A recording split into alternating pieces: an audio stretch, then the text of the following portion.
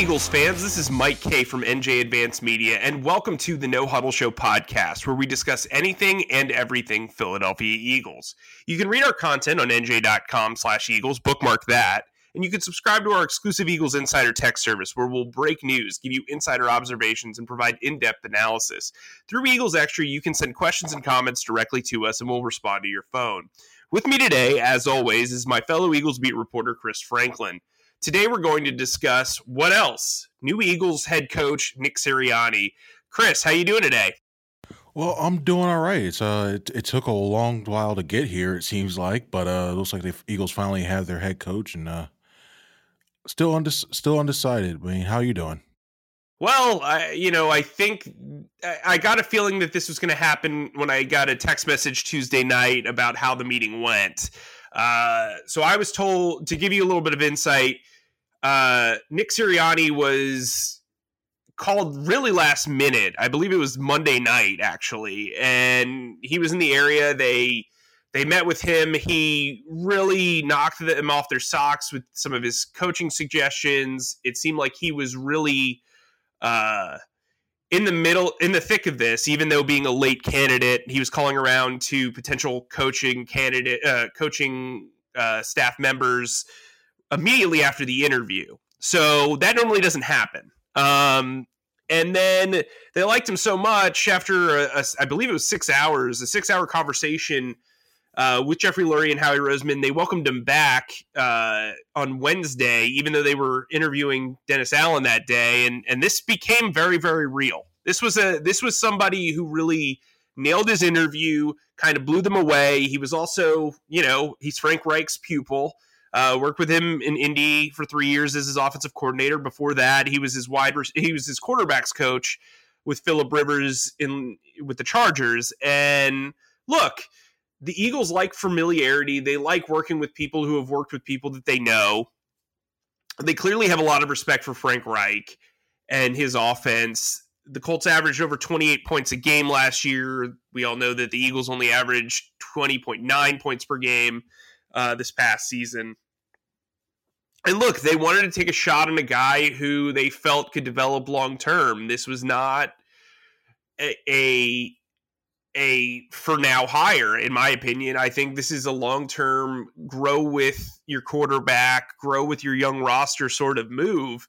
And they're going to have to be patient with him. This can't be one of those impatient, like give him 2 years and then he's out of the building sort of things.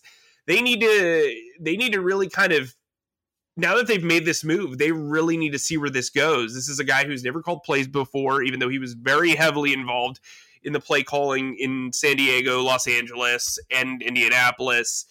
He's a guy who's very well connected in the league, has played under a lot of really successful head coaches. And he kind of has his own kind of trajectory through the NFL, where he's coached under Todd Haley, Romeo Crennel, Mike McCoy, Anthony Lynn, and Frank Reich. So that's 5 guys. That's pretty informative, especially when you are trying to craft your own design on things. You had a great piece about getting to know him. Kind of take us through his background a little bit. Thanks, man. I appreciate it. Well, he did start out at Mount Union as a wide. He was actually a decent wide receiver. It was all Ohio Valley Conference while he was there. He played a little. I'd never heard of this league before, but the Atlantic Indoor Football League, and he played a little time there. But then he started to ascend his way up. He went back to Mount Union, became a assistant there. Then he went over to Indiana University of Pennsylvania, spent some time as a wide receivers coach there. And then he really got noticed by Haley and became a offensive quality control coach. And you start to see that trajectory, like you mentioned. He starts to go from there. Then he goes over to San Diego, and then next he goes to the Colts. He works with Phillip Rivers. I really think if there's any bright spot that you really could see with this hire is what he did with the wide receivers there. I mean, he had a rookie Mike Williams, and he also had a Keenan Allen there. And then all of a sudden, next thing you know, Keenan Allen makes his first Pro Bowl during that season. He coaches him, and Mike Williams had a good rookie season. So you have that, and then he went over to Indianapolis Colts with Frank Reich. He went with Frank Reich over to Indianapolis, and all of a sudden he became the offensive coordinator. That's his guy. That's the guy he's molded, his protege, and comes from a coaching family. His brother coaches Washington Jefferson College. His dad and his brother coached at Southwestern Central, which is Sirianni's high school as well too. So it's in the blood. I mean, I think that's why everybody talks about a coach's son. He really personifies that in a way, I guess, when it comes to the position where he's at today. I think that experience definitely helped him out when it came to that. Yeah, I mean, I've spoken to a lot of people around the league, including former Saints and Dolphins GM Randy Mueller, who served as the senior advisor for the Chargers for a lot of years. He was a head executive there. He says that Nick's a really genuine guy. His approach is very genuine. He says that his players are always prepared. He said that when players don't pan out, it's typically because they don't know what they're doing. And he said the great thing about Nick is he's able to teach in a way that you always feel like the players are prepared. And I think that that's a really cool sentiment from an executive. I spoke to somebody who's worked with him in the past who said the guy's very special because he knows how to identify strengths as opposed to focusing on the totality of a player or his weaknesses. Called him very energetic. I spoke with his brother who just said this is a guy who's going to work his butt off. He was working 20-hour days as an assistant, and now it's kind of paid off. I spoke to his college quarterback who just said the guy is just the consummate competitor who wants to just do right by his teammates and play well. So he's a guy that is really admired in kind of all walks of his life. And I think, it's not really surprising when you talk to people around the league that he nailed this interview. Was he a sleeper candidate? Absolutely. Did he come out of kind of nowhere? Yeah, of course. Most people listening to this podcast hadn't heard of him a week ago. I knew the name. I really didn't know a ton about him before I kind of did some digging. And look, I think a lot of people were split on Josh McDaniels. There were people that were trying to talk themselves into him, and he was the ace in the hole until this interview on Tuesday. And I think the Eagles may have dodged a bullet, to be honest with you, based on my conversations with people that have worked with McDaniels in the past. I found it alarming that a lot of New England Patriots, former New England Patriots players, did not return my calls.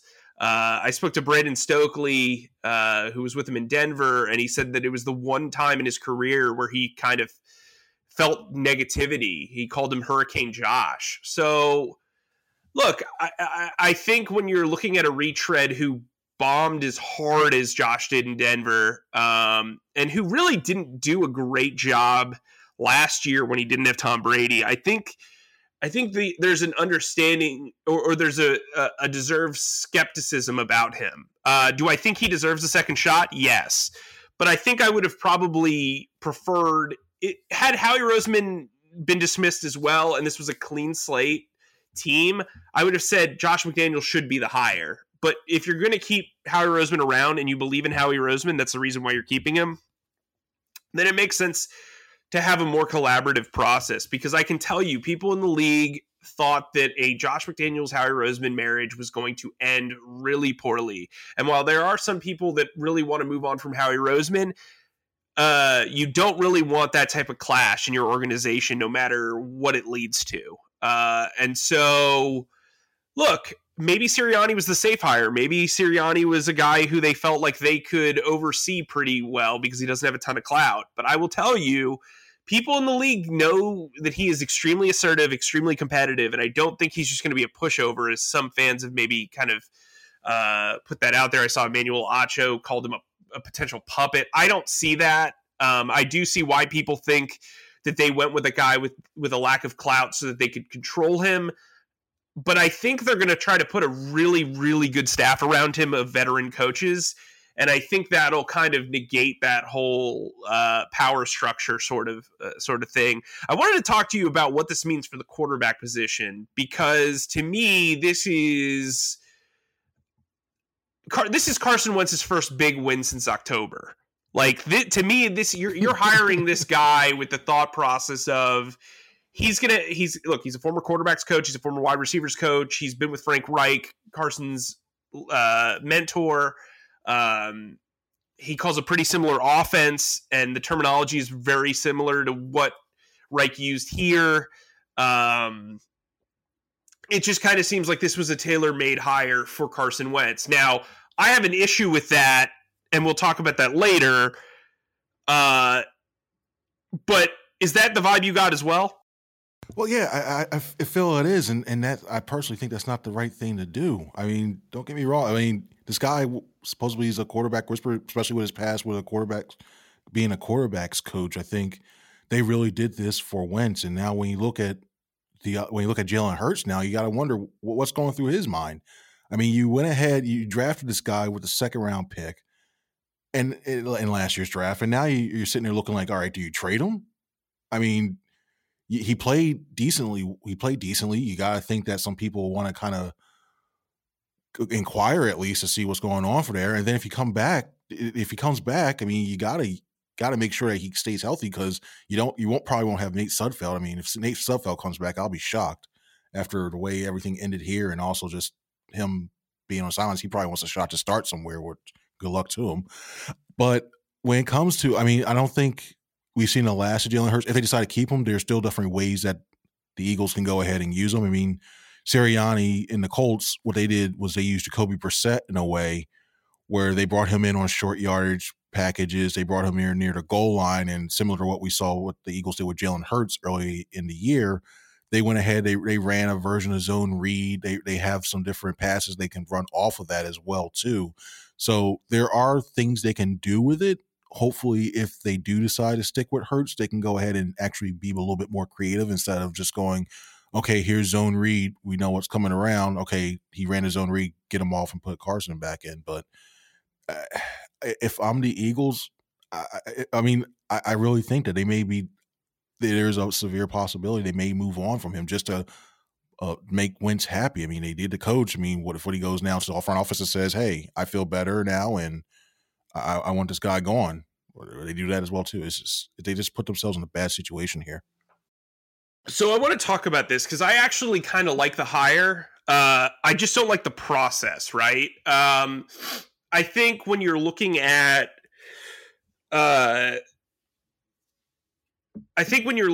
what this team really needs, it's not just the offense. It's not just the one quarterback that needs to be fixed. This is a complete rebuild. It's just a need to fix everything here. And that's why you've got to be able to surround yourself with a good staff. Maybe that's why they liked him, because they felt like he was bringing a senior staff member that could fix the defensive side of the ball. I was told that he reached out to some veteran defensive coordinators. I don't know if that's what he's inevitably going to do, but this team needs like a complete overhaul, not just from a roster standpoint, but from a culture and a coaching standpoint. And I think my issue is if you're only doing this to really benefit one player, you're doing it wrong.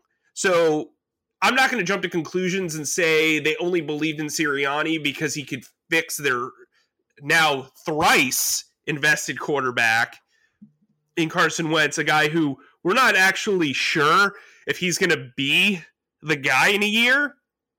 But they have to, in order to make this decision, they had to look at this as an overarching thing, and I'm not sure that they did. What's your take on that? I think, yeah, I think they would have just focused on a one thing, and that was it, and they didn't take into account, the whole entire defense. I mean, he's going to have. I agree that they're going to have to go ahead and get a lot of veteran coaches around him, especially being a first time head coach, similar to what Jim Schwartz was to Doug Peterson. They're going to have to do that, but this decision just reeks of, okay, we have to fix one thing, and then we'll just let the chips fall where they may with the other stuff. And another thing now you have to question is, now when you start looking at staff, which type of defense are they going to stick with? Are they going to stick with a 4-3, or are they going to go with a 3-4? And if you get a 3-4, you're going to have to go ahead and invest a lot more resources into a position that they've always turned a blind eye to or didn't value as much. I mean, you can use Graham. Graham has experience playing outside linebacker in a system like that, and we haven't seen Derek Barnett. Can he play in something like that? So there's so many questions now that come on that side of the ball, I mean, they've looked offense. They're going to have to get a head coach caliber defensive coordinator. I mean, and this is all speculation, but I mean, just me. We saw that Wade Phillips said, "Hey, you know what? He's itching to get back in the game. Do they try to reach out to him if they really feel like they want to go to a 3-4, or do they go ahead and try to find a guy?" My guy Steve Wilkes, who just joined up with Missouri, so he's off the table. But they're going to have to try to find a way. I like your story as well too. Gunnerman, the defensive backs coach in Indianapolis, I think that's a really good name as well too. So yeah, Jonathan Gannon. Gannon, yeah. So it's going to be really interesting to see what happens there. Yeah, look, I think he needs to surround himself with at least 2 former head coaches. That's where I'm at. I just did a story projecting his potential staff. I had Gannon as his defensive coordinator. I had Phipp staying as a special teams coordinator. But I also had Jim Caldwell as his offensive coordinator. They don't have a lot of connections, but that's something that I think the team would want to put on him. I had Mike McCoy, who was his head coach that he worked under with the Chargers as his quarterbacks coach. I also had Anthony Lynn as the running backs coach / assistant head coach. If you're going to replace Deuce Staley, and as you wrote yesterday, that it's probably time for Deuce to move on, you've got to do it with a name, because you've got a young kid in Miles Sanders who really needs to learn the ropes and improve himself. And look, Anthony Lynn wasn't as successful on offense as Deuce was during his career, but he was around some really talented running backs. He's been a head coach. He has clout. He's played in the league, and I think that would make a lot of sense. I think there's this sense that the Eagles are going with this youth movement and this rebuild, but that doesn't mean that their staff has to reflect that way. As a matter of fact, I would say their staff needs to really have a lot of experience. I'm interested to see what happens with Jeff Stoutland. Doug Marrone, the former Jags coach who I used to cover, accepted the Alabama job that he was rumored to be interested in. I think if we're being honest with ourselves, hiring the young guy leaves a lot of room for really intriguing coaching staff members. I'm not sure Josh McDaniels is going to take a lot of guys from New England. So there's that. I was also told that the Eagles had a lot of interest in Kellen Moore. And so I think that their outlook was to bring in someone young and bring in somebody who was new and could follow that kind of Andy Reid model. And I think that was the right way to go. So give me your final thoughts on this, Chris. What is your feeling? I know you said you're kind of up in the air, but give me your overall thoughts as we move into the first week of the Sirianni era. I think when everything looks back, I think people are going to wish they kept Doug Peterson. I really think that Deuce Staley was the one that really should have gotten this job even for a little bit. And I think Sirianni, he's going to have to go ahead and win over that locker room very quickly, because he had a lot of current players in there vouching for Deuce, and he's going to have to show that he's the right guy for the job. But if not, it could get real interesting really quickly in there, especially if you start hearing about the stuff that, he's their guy, and especially he was the one that they hired just for Wentz, it seems like. So it's going to get real interesting if he can't prove himself that he can actually do the job. So here's what I'll say to that. While I agree Deuce should have been a main option, I do think this team has this mindset of being too loyal to the past, for better or worse. We've seen that with players. We've seen that with coaches. I think it's time, just with the way that last season went, they need to have a full-on reworking. Now, would Howie Roseman be part of that? Ideally, yes, but they've already made the decision that he's not. So you've got to roll with the punches. I think there will be some position coaches who are kept, but I'm not sure that this is going to be a coaching staff that we can clearly recognize as longtime observers of this team. So with that said, make sure you sign up for Eagles Extra, 14 days free trial. We're doing Q&As every Friday. Chris will handle the one on this week at noon. I think what's great about Eagles Extra as these coaching candidates come in and we get all this news, you're going to get that right to your phone. You can avoid the clutter of social media and we'll get it right to you. You can have conversations with us. You can get in-depth analysis. We had a lot on Sirianni before he was hired, by the way, exclusive to Eagles Extra. So make sure you sign up for that. Eagles Extra at nj.com/text. Also, make sure you download the No Huddle Show podcast wherever podcasts are available. We like creating noise in your head. You know what I mean? So for Chris, I'm Mike. Thanks for tuning in. We will talk to you very, very soon.